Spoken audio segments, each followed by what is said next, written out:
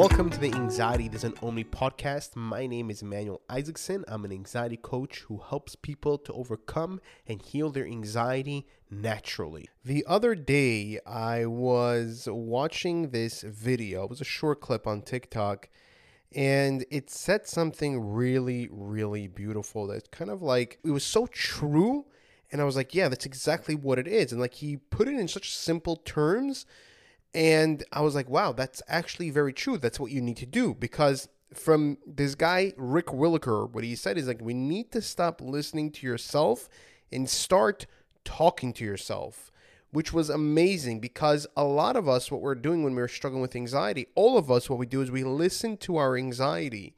We listen to what it has to say and we believe it. We believe what it has to say. So if we are afraid of something bad happening, we listen to it and we actually believe. And what we really need to do is, instead of listening to ourselves, instead of just agreeing and believing, what we need to do is talk to ourselves and talk to the anxiety and to be able to calm ourselves down and tell our anxiety a different belief, a different scenario that can actually happen.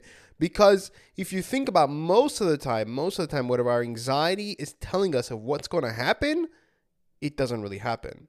99.9% of the time, that's what happens. Yes, there is here and there, but the thing is that just because that it has predicted once or twice a certain situation happening doesn't mean that we should always rely on that in order for us to feel good and believe everything it says. Because there is another side, there is another reality besides our belief of what our anxiety thinks is going to happen.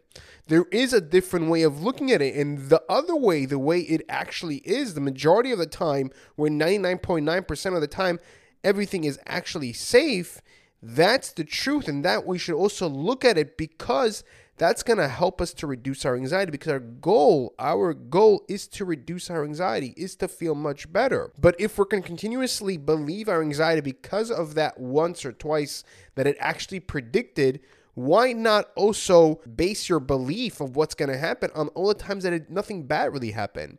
And regardless if anything did bad happen, or that one time it told you, like, if we go, we're going to have a panic attack, and you actually had a panic attack. But ask yourself, how many times beforehand that we actually went and everything was fine? Or we went someplace else and everything was fine? What's the difference over here? We can actually change that in order for us to start thinking differently and start feeling better and not being afraid every single time, or thinking being stuck in our mind and continuously thinking about what bad is going to happen. So we want to start talking to our anxiety and less listening to our anxiety, because our anxiety is always going to trick us. That's its job. And its job is also to protect us. So it's afraid right now. It's afraid that something bad is going to happen to you. So its job, that is its purpose. Its purpose is to protect you. So what it does is basically is going to warn you, hey, if you go there, if you do that, if you go to this place, if you are with these people, whatever it is,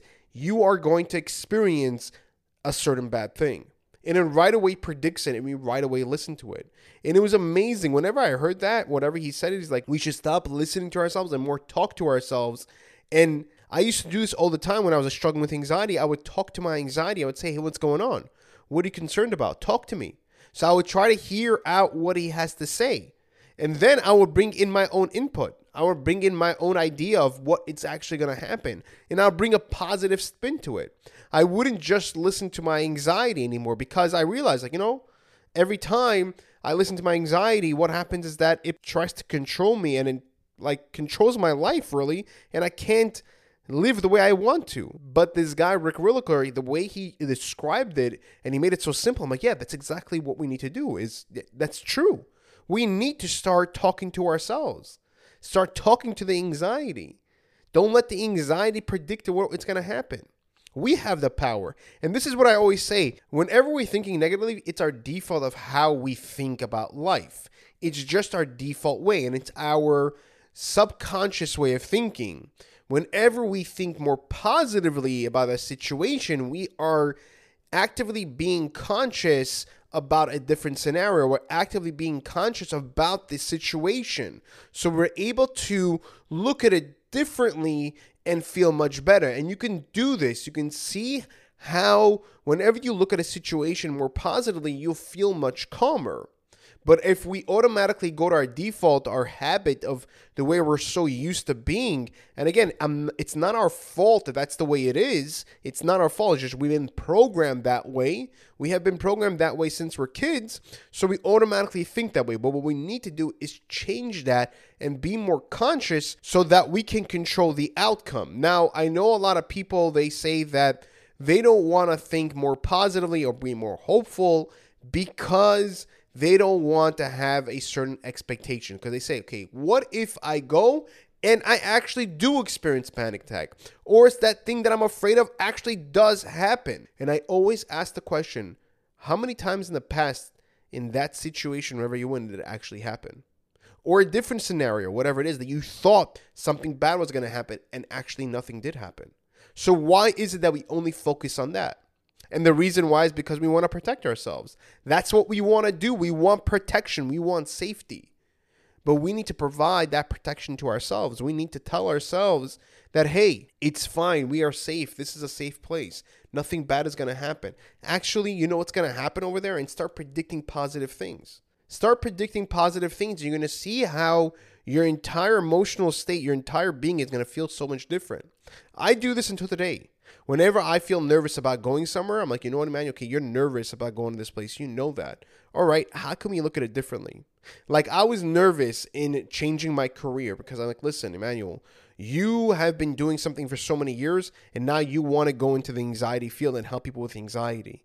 I was nervous the entire time, like, what if you fail? And what if you're not going to be successful? And what if you make a mistake? And what if you make yourself look like a fool? What then?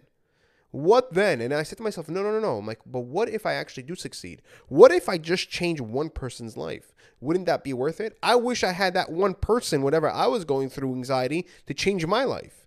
Just that one person. I said, it's definitely worth it. I say, you know, the impact you can actually have on somebody is going to be amazing. Isn't that worth than your own fears of what you think is going to happen? And who says it's going to happen that way? Who says it is? Les Brown, he always says, fear is false expectations appearing real. That's the acronym of fear. And he also said that the fear is also false evidence appearing real. So we might even predict a situation that is happening or has had happened in a negative way.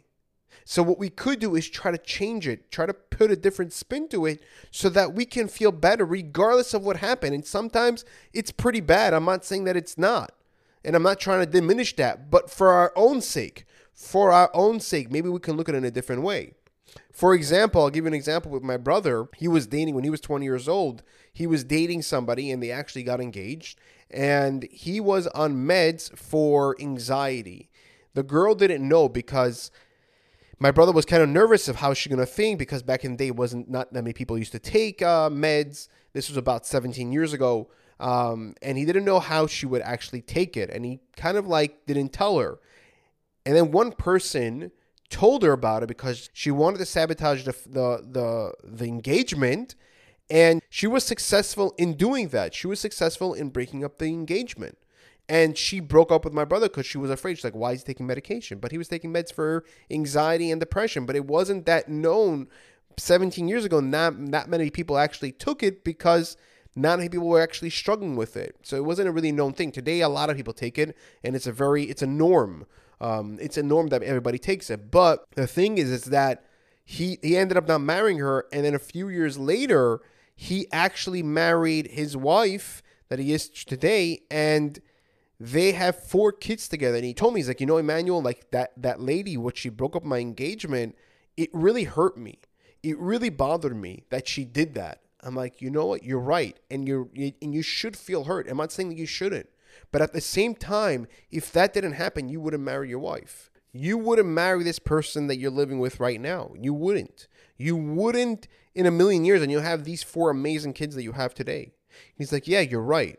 But it still hurt. I'm like, you're right. And it still does hurt 100%. It's still a very annoying. And he holds a grudge against her. And it does make sense. But at the same time, we should look at it both ways. My point is that we need to look at the situation and both sides of the coin, not only one side. it's wrong what she did, but at the same time, she saved him from this woman that who knows what would happen. Who knows? We know who the person is, and it wasn't the best. We personally don't. The family didn't think that was really good for him, and the wife that he has right now is amazing for him. But again, the point is that to look at both sides of the coin and look at both sides of the situation, just for you to feel much better and can see what came out of it. Because sometimes we might not see it right now, but later on we will see it. For example, like I went through an anxiety disorder. I'm like, why did I have to go through this hell? Why did I need to experience all of these symptoms and go through this hell for 3 years? I said, for what reason? But today I realize why. It's because I'm able to help people to overcome their anxiety. So I didn't know back then why I was experiencing that, but today I do know. I do know, and I'm so grateful and I'm so happy that I did go through it, because today I'm able to help out so many people. And it's an amazing feeling. It really is. And I found my purpose in this world, to help other people to overcome their anxiety. That's my purpose. That's my mission. And try to eradicate this thing from everybody, honestly, so that people don't have to experience this, because I know what it feels like. And I always say that I would never wish this on my worst enemy. I would never wish this. But the thing is that we need to start talking to our anxiety and stop listening to our anxiety and give our own input and bring in our conscious mind and telling it, no, just because anxiety, you told me this is going to happen, this danger is going to happen, it doesn't mean that's going to happen that way. What's going to happen is going to be something amazing. It's going to be something great. Again, what you want to do is instill something positive over there and listen to that. That's going to help you to reduce your anxiety. If you are looking for a natural remedy in order to help you to calm down your anxiety and also to provide you a good night's sleep, I created a CBD called Calmly CBD specifically to help people that are struggling with anxiety and have a hard time sleeping. It took me over a good year to find the best farmers and to produce this CBD in order to help you guys with your anxiety. You can click on the link below to place an order. They are on sale right now, so take advantage of that while it's still available. If you did like this episode, please click the like button and leave a 5-star review. The reason why I ask is because I want to reach more people, because the more people we can reach, the more people that we can help, because my mission in this world, my purpose is to help people to overcome their anxiety naturally. Take care, guys, and I'll see you guys in the next episode.